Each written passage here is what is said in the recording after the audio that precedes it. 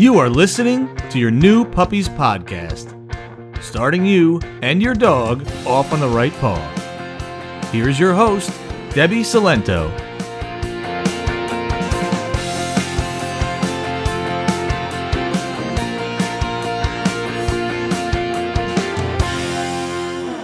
Hello and welcome to episode 76 of Your New Puppies Podcast. I'm Debbie, and this is part 2 of a 2-part series where I'm talking about the different leash walking tools. Part 1, which was episode 75, was all about leashes. And now we need something to attach the leash to. So here I'm going to talk about collars and harnesses. So same thing as with the leashes.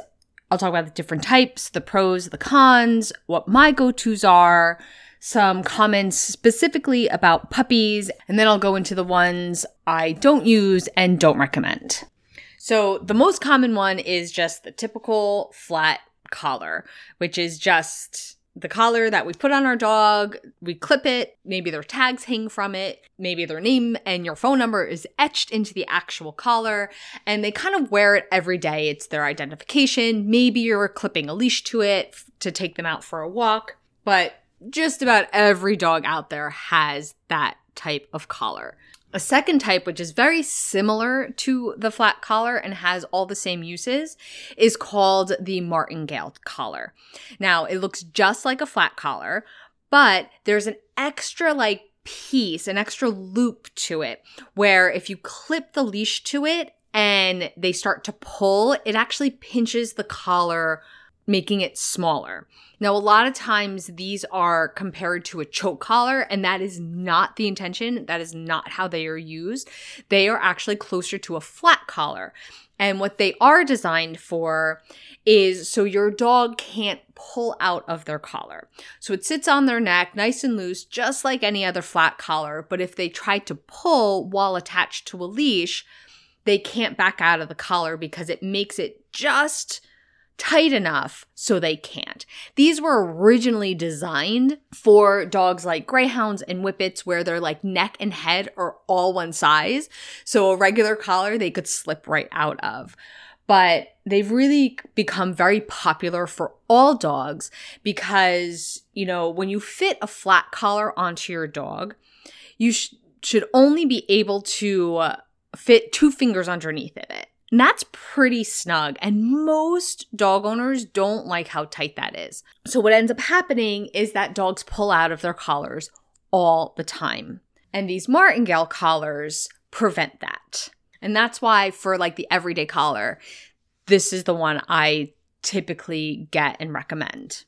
Now, for both of these, I recommend the ones with the quick release. So it clips together.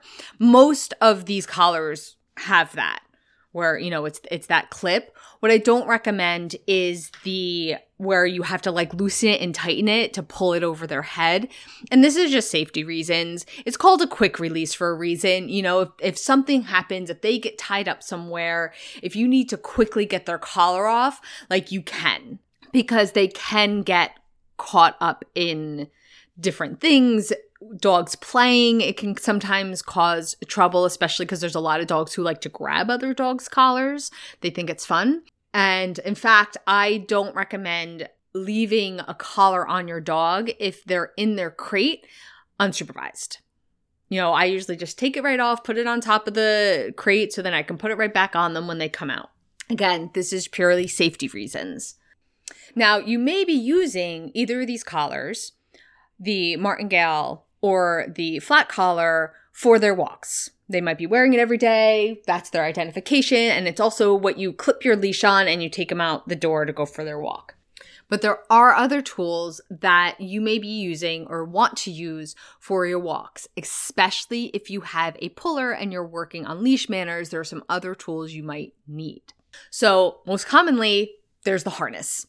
It's just, goes over their head, around their chest, around their back. You clip it. The clip is usually between their shoulder blades and you go out for your walk.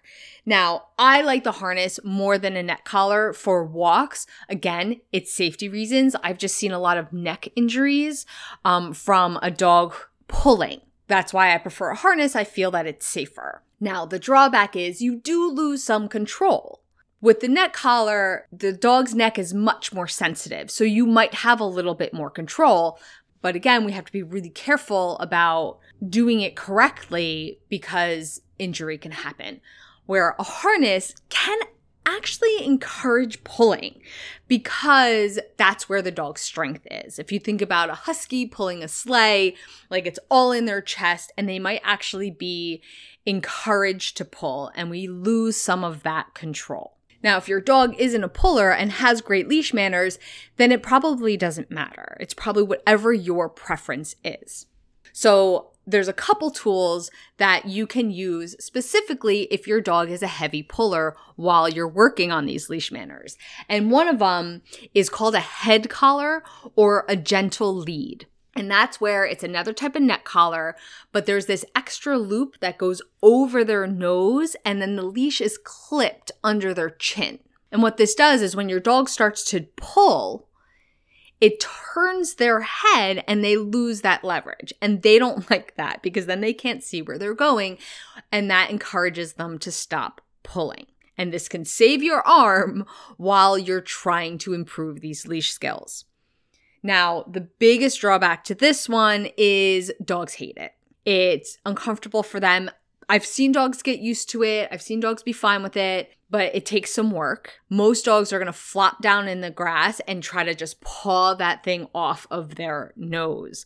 I've also seen it used so much that the fur on their nose starts to get worn away. But that's why I stopped using it because I found dogs just rejected it all the time. And my go-to for leash pullers is the front clip harness. It's just a regular old harness, but there's a clip in the front on their chest. And it's the same idea where when they start to walk and they start to pull, it turns them around and they lose that leverage. Again, saving your arm, making the walk a little bit more comfortable for you while you're teaching them these leash skills. And then when your dog is better at walking on a leash, maybe they're not pulling as much, you can always just clip it right onto the back and then you have a regular old harness. Now, the drawback to this is you lose more control. It's a little awkward to use at first for both you and your dog, and sometimes that's what stops the pulling because your dog is like, I don't understand what's going on. And it takes a little bit of getting used to, and so you don't have as much control of your dog than you would in a regular harness and or a neck collar. But for me, the reason why this is my go-to despite that is because of the effectiveness and the comfort for the dog. And again, it's not meant to be a permanent solution. It's meant to be a solution for now to help you while you teach them leash manners.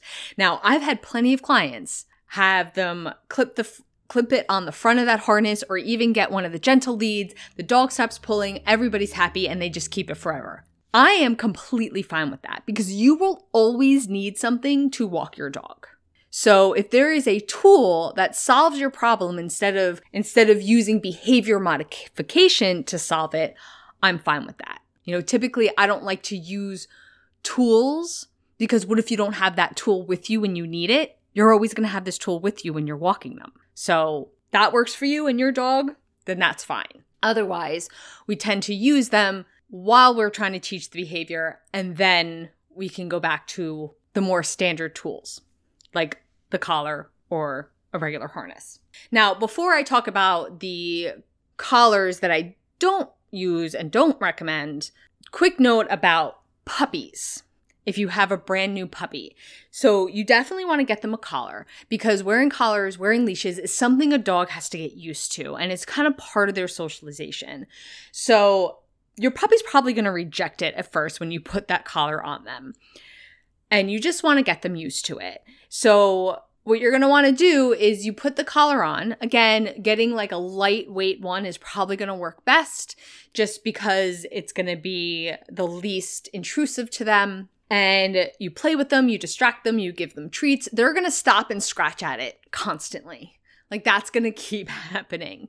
But the more you do this, the more you put it on them and let them get used to the feeling, the faster it's going to happen. If you find your puppy just kind of like pauses when you put their collar on, or especially if you put the leash on, that's okay. Distract them with play. Distract them with something fun so they can get used to the feeling and create a positive association with it. Now, when it comes to, do I get a collar? Do I get a harness for walking? Now, that can vary even for puppies, because if your puppy is like under 12 weeks old, most likely like they're not into their walks yet. Like the structured walk, they don't really care about it. So it might not really matter what type of tool. Now, I always recommend a harness for walks, but I also understand that sometimes it's hard to get a harness small enough for a puppy. And they're not cheap, and puppies grow fast. So as long as there's not a whole lot of pulling or yanking or, pressure on the neck, then a neck collar until you're ready for those walks, until your puppy gets a little bigger, might be okay. So let's wrap up with the collars that I don't use and I don't recommend. And I don't think there's going to be any real surprises here. So it's any kind of e-collar, so that's an electric collar, pinch collars, and choke chains. Now, each of these tools are designed to cause your dog discomfort to stop them from doing a behavior. And that type of training always goes in the no column for positive trainers. That's like the opposite of what we do. We want to teach our dogs what we want from them and reward it. It's the difference between your dog wanting to do the right things because they get rewarded for it instead of being scared to do the wrong things because they don't want to be punished for it. And that's pretty much the entire philosophy behind why I became a positive trainer. Now, through my experience, I've also seen these tools, especially the e-collar, cause other behavior problems. Maybe it stopped the problem that they wanted to stop, but it then caused other problems. Real quick example, because I'm not going to go into a lot of detail here. I can do an entire podcast episode on this between my own experiences and the scientific research that has been done. And I will do that. So I will save the details for that.